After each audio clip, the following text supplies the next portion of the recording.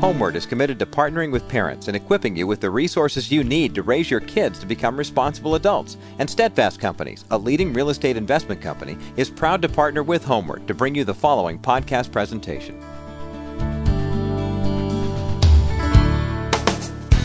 A lot of these smartphones today have what's called location services, where your phone is essentially a GPS device. What happens a lot of times is that these apps that your kids are using are asking them to turn these on, so when they post a status to Facebook or they post an image to Instagram, it's actually sharing their physical location down to within about a 10-foot radius.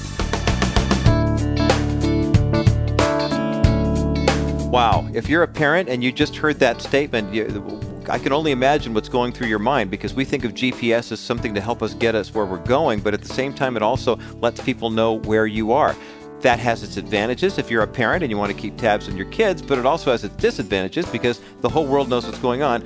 Welcome to the world of social media. And today here on the HomeWord broadcast, the gentleman you just heard from, pastor and author Adam McLane, will be talking with Dr. Jim Burns about helping your kids navigate life online. This is a conversation that is no longer optional. The majority of teenagers have smartphones. We as parents have to be proactive to know how this technology works. And during the course of the program, we'll be telling you about a couple of resources that you can take advantage of to do a better job of doing just that. Now with part one of today's program, here's Dr. Jim Burns.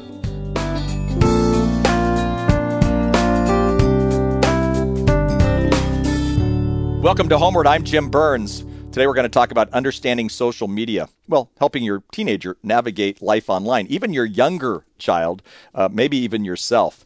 One of the major issues in our day as a parent is, what do I do about Facebook, Twitter, texting, sexting, all the rest of this?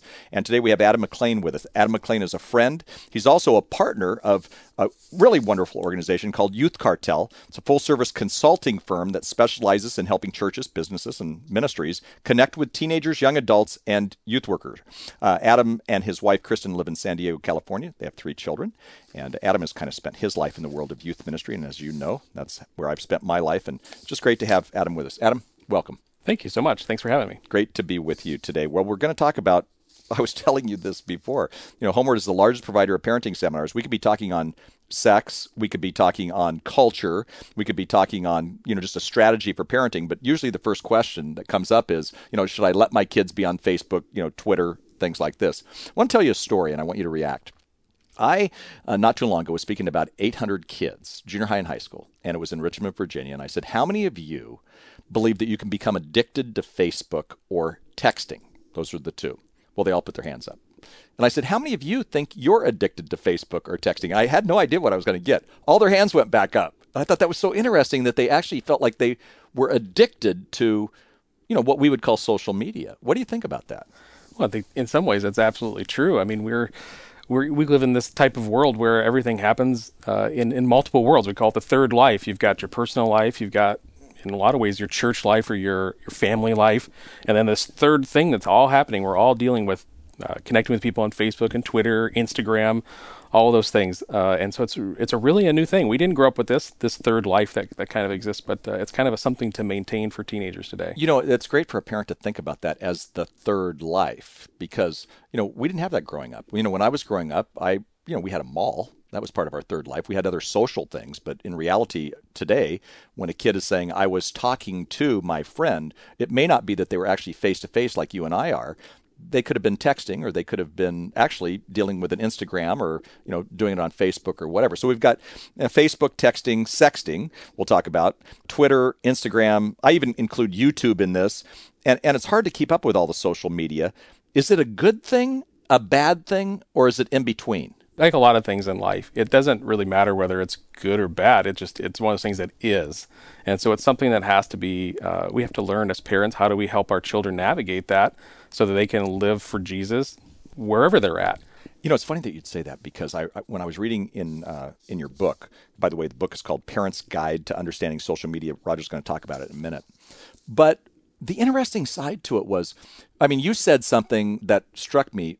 Parents in another generation, not just the last generation, but we had to ask, should we put our kids allow our kids to be on social media. And, there was something called MySpace. Remember what that was? Yeah, I do. I laugh because, that's kind of gone now, and that was the big thing.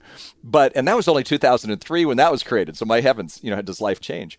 But, my wife and I had to talk about, do we let MySpace come in? Is this evil thing? But today we almost have to say it is what it is. Social media is here to stay. Yeah, I like to look at it as, in those days when I was working as a youth pastor, parents would come to me and talk about the wall of protection. Yeah. And instead, what I'd like to encourage parents to think about is, how do we help our children grow up with a lens of seeing the world with Christ's eyes? And so it's just engaging the world about them as opposed to trying to constantly protect them. It's an interesting form. It's funny because we're going to talk about parenting. Here we're talking today about understanding social media, but really there's a parenting aspect, and you brought it up in your book, and I really actually appreciate it big time. In some ways, we can't put them in a hole, dig a hole, or create a bubble around them. We've got to help them learn to discern. And so part of dealing with social media is actually teaching them how to learn to discern and actually do it, as with both you and I being unashamedly Christian, kind of from a Christian worldview. Yeah, I always like to think about, or ask parents to think about, what about your son or daughter as a freshman in college? If you've not prepared them to deal with this, and then they're dumped into a college setting, well, we all know where that leads. Well, you're right. And we talk about college, but the fact of the matter is that today I have a good friend named Paul whose son is 6, and his son has an iPad. Interestingly enough, they can afford it.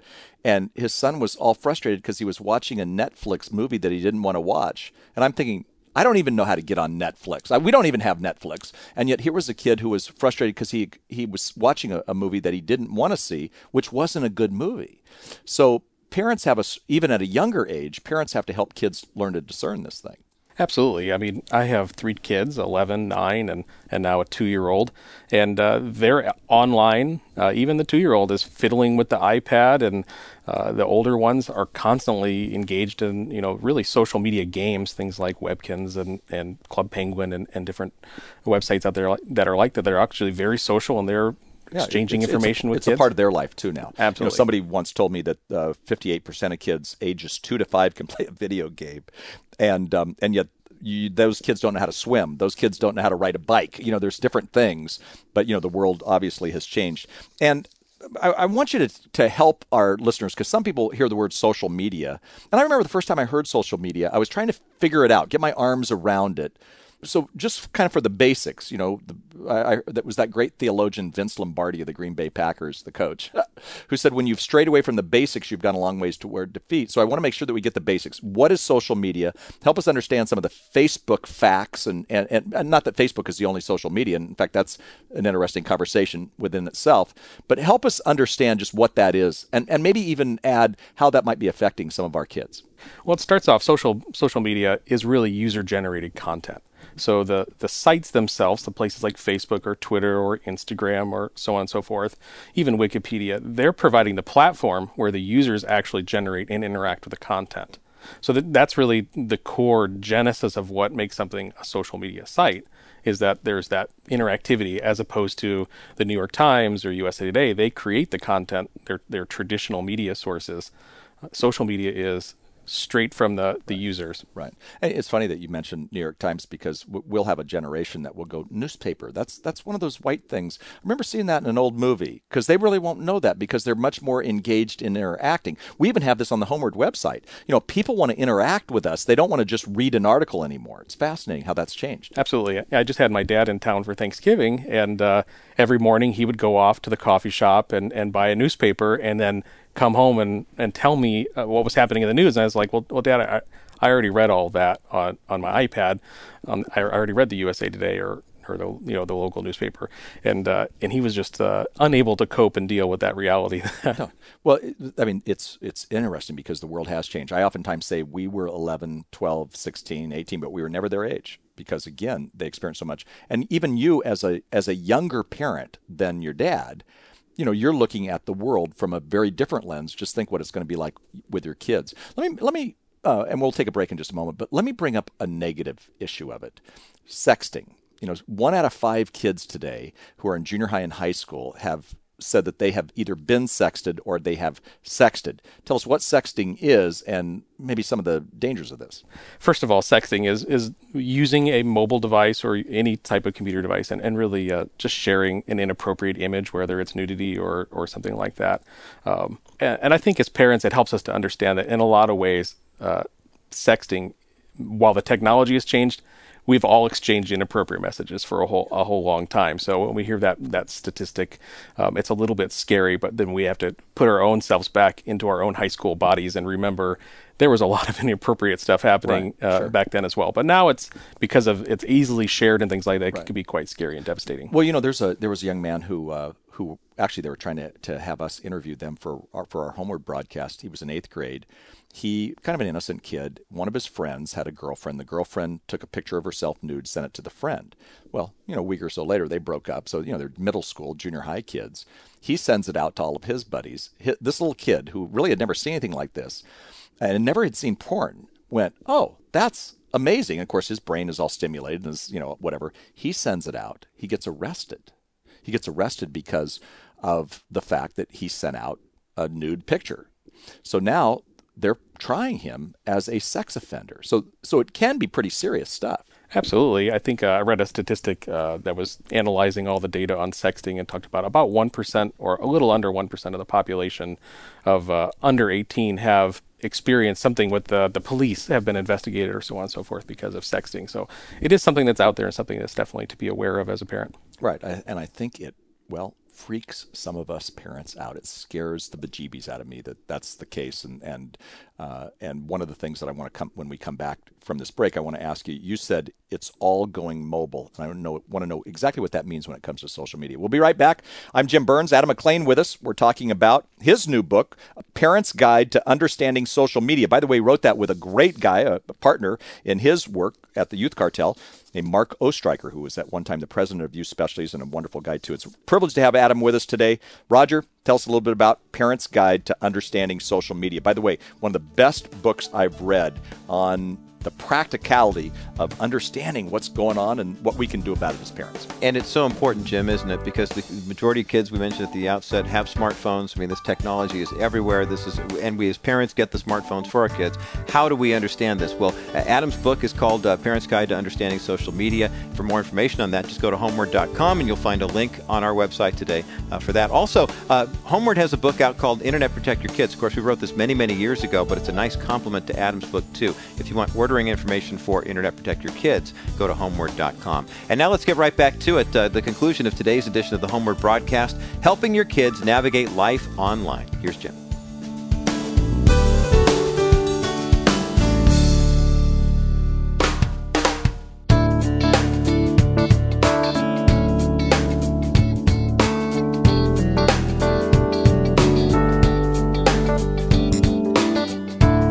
Welcome back. I'm Jim Burns. Great conversation today. We're talking about a book, A Parent's Guide to Understanding Social Media. Understanding your teenager navigate life online. Boy, that has a ring to it because so many parents are dealing with it. Adam McLane is with us today. He's a partner at Youth Cartel. It's a great organization that consults with businesses, churches, ministries about how to reach out to kids and teenagers, also young adults. Interesting side to it is that Adam also has a background in youth ministry. He understands kids, he understands parents, and actually does a great seminar on this. Roger's going to give you a way to contact him at his website as well. Adam, before the break, I mentioned the word, and I put it in quotes, and I underlined it, circled it. You put, it's all going mobile.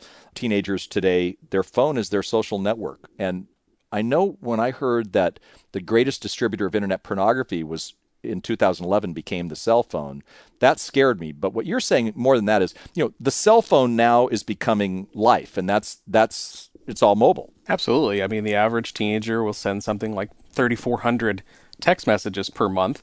When I engage with parents and I say, well, why does your kid have a smartphone? They go, so I can keep in contact with them. Well, the average 35 to 49-year-old is sending about 700 text messages. And so there's obviously something else going on between that 700 to mom and dad and the 3,400 that she's going to send in that month. So there's a whole lot going on there. And even good things. I mean, I understand, it's for, a cell phone is for protection, all that kind of stuff. But as parents, my mother had to, tell me I couldn't be on the phone at 3 a.m. because I would take our cord, I'd put it into my bedroom, and I would even fall asleep as I was talking to some girl or whatever, and she probably was falling asleep too.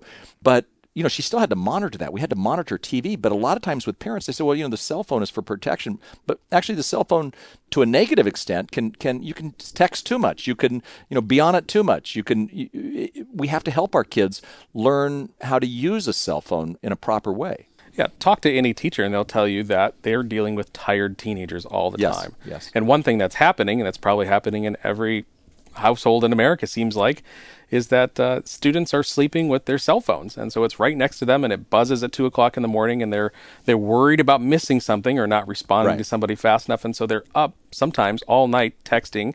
I've talked to students in our ministry that are texting in the shower. They'll put it in a Ziploc bag, and they're responding because they're just so afraid that they're gonna miss something. They're gonna miss something.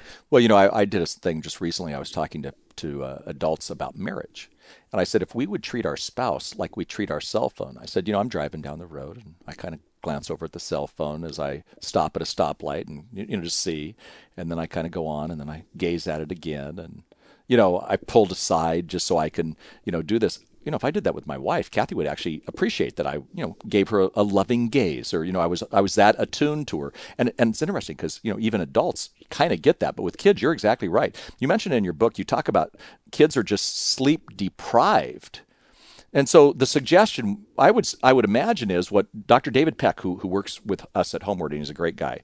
He's a vice president at Azusa Pacific. But what he does is at 9:30, pretty early in the evening for his kids, he's got teenagers on to younger kids, but they all dock their 6 cell phones that the family has, because it's his wife and him and then 4 kids. They dock it at 9:30. They can come if they have an emergency or if they need to do something, they can do it. But even David and Drina do that. And then they can pick it back up, in the morning. Do you think that's a good idea? I think that's a great idea. I mean, you think about not just the teenagers that are texting at 2 o'clock in the morning, but also mom and dad. I mean, it's fantastic for the marriage if you're able to pay attention to one another instead of reading on your iPad at 10, 11 o'clock at night. You're the marriage expert. You would know that would probably be better if you maybe spent some time together. Right. We as a family have been trying as hard as it is, even with our young kids, to make sure everybody checks everything in on the kitchen counter. We charge it all night. And there's some resistance, obviously. But again, the greater thing is we're going to get a good night's sleep. We're not going to be bothered. And just like when we were kids and mom and dad would say, you're not allowed on the phone. Right. Your friends get over it. No, it's a great idea. I think it's so practical and so important.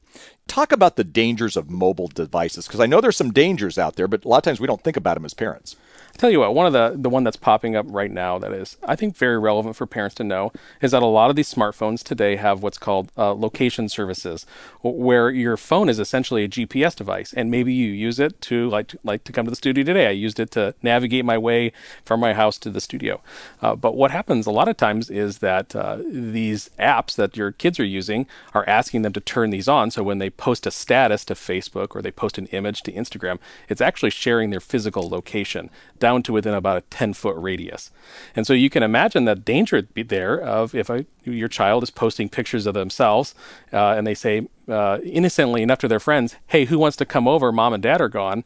Well, they don't know who is actually seeing that picture on Instagram or on Facebook or so on and so forth, but they've not just advertised that they're home alone, they've actually given somebody the physical address. Right. And so what you're saying, even for parents, is they say, hey, we're on this wonderful vacation in Cabo San Lucas or someplace outside of the country, and here are these pictures, but people now know that you're in another country and that your house is empty, and so if somebody was even burglarizing. Absolutely. Yeah, so we have to be careful with that. That's fascinating. Yeah, think about it even with teenagers who, on Christmas morning will tell their friends, hey, I got a new camera, I got a new whatever.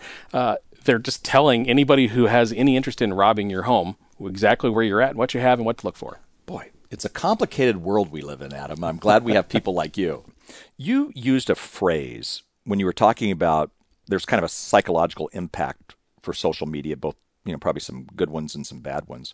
But you were talking about negative possibilities, and you used a phrase, Facebook depression. I'd never heard of the phrase before. Yeah, there's some research going on now that links particularly in females, the length of time that they spend on Facebook with depression. And if you think about the self-censoring that happens as you as adult, because we understand that we want to put our best foot forward, and even our friends, kind of, teenage friends will do that. As you sit there and watch these Facebook statuses go by, you start to think that, or your brain tricks you into thinking that everybody's life is awesome, and mine's just really lonely. I'm just sitting in front of this computer or my cell phone, and my life is really boring. And so there's that correlation between that length of time you're alone, reading all those positive things from your friends, and your boring life. In reality, it's the opposite. We're all equally as boring. We're not that interesting in and of itself.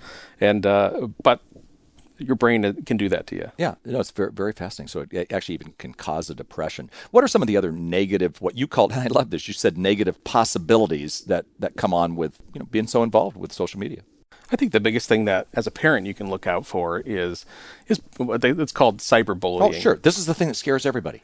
Right. And we read about these because, unfortunately, that's led to some students' suicides and things like that. And we have somebody here in our area where a young girl, 15, because of Facebook, was in a relationship, and it was sexual harassment. Really, she didn't know that. She thought it was her love of her life.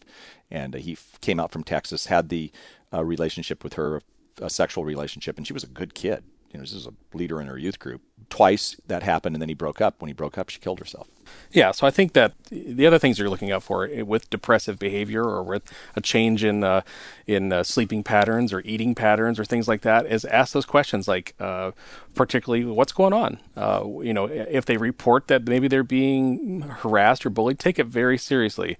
There's a lot that happens with Facebook, particularly, that is outside of the parents' eyes. A lot of parents come to me and say that, well, I monitor my kids' profile, but what they probably don't understand is they might have 2 or 3 profiles, and they're trying on these different personalities, for lack of a better term, that their parents don't even see. And so there might be harassment going on below the surface. 160,000 kids today stayed home from school because of bullying.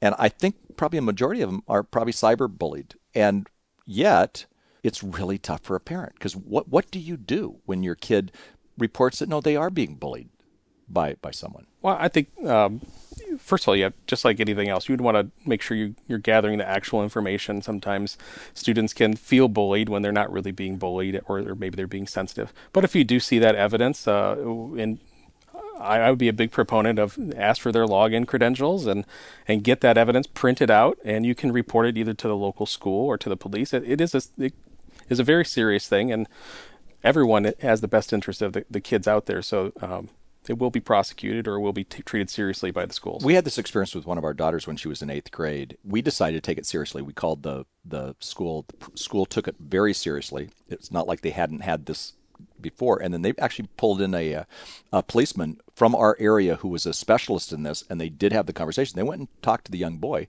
I honestly think he was just kind of being a goofy middle school kid, acting like an idiot, but he had, said he would kill her, or these different things. Sure. So we decided, take it serious. Now, our daughter didn't want us to do that because, again, she's in 8th grade. She doesn't want to sound like she's a nerd or whatever. But we decided as parents to actually go ahead and do it. And I think today she appreciates it. She appreciated that we were protective. We didn't go overboard. We didn't go to the kid and say, oh, but, we're the parents or whatever. We went to the right authorities, and I would suggest that, we do that. Don't have much time left, but I want you to talk about some of the positive impacts that social media can have. Sure. And the most obvious one in our family is we're all spread out all over the country, and it's a great way for your teenagers to interact with their grandmothers and their aunts and uncles. I mean, particularly on Facebook, the largest demographic that's happening in growth is 35 and up women. Yeah. And so I love seeing what my niece is up to on another side of the country, or keeping up with my cousin. So there's that. That's definitely a positive impact. It's increased communication with family members you might never see or only see rarely. That's a great thing to think about. I hadn't really thought about it that way, but you're exactly right. Adam, you've got to come back. We've got more to talk about. Great. Okay, Adam McLane with us. Great conversation today, and something that is so important to every parent and so close to our heart. And actually, as Adam was talking about, grandparents are getting online more and more. That's the largest demographic, and how great as a grandparent, if you're listening, you are able to talk to your grandkids in a way that maybe the parents can't even do. So become their Facebook friends, have a conversation with them. We'll talk more about this next time. Absolutely. And I might point this out too. Grandparents, text messaging. kids love it when they get a text message from, I mean, it sounds kind of old school for the kids, but hey, my grandpa sent me a text. It's really a great way to go. Thanks so much to Adam McLane for being with us today here on the program. Helping your kids navigate life online has been our theme. Adam is the co-author of a new book called A Parent's Guide to Understanding Social Media. You can learn more about that at HomeWord.com. By the way, HomeWord is on Facebook and Twitter. Dr. Jim Burns tweets on a regular basis. APU, Azusa Pacific University, also on social media too. If you haven't downloaded the Azusa Pacific iPhone app yet, make sure you do it. You can get that today on iTunes along with the podcast of the daily edition of our program. So much social media. If you want to take advantage of this, go to homeword.com. That's HOMEWORD.com, or call us at 800-397-9725. Now for Dr. Jim Burns, our engineer Ben Camp, and the rest of the staff, I'm Roger Marsh. Thanks so much for listening. Join us again next time right here for another edition of HomeWord. HomeWord with Jim Burns is a production of the HomeWord Center for Youth and Family at Azusa Pacific University.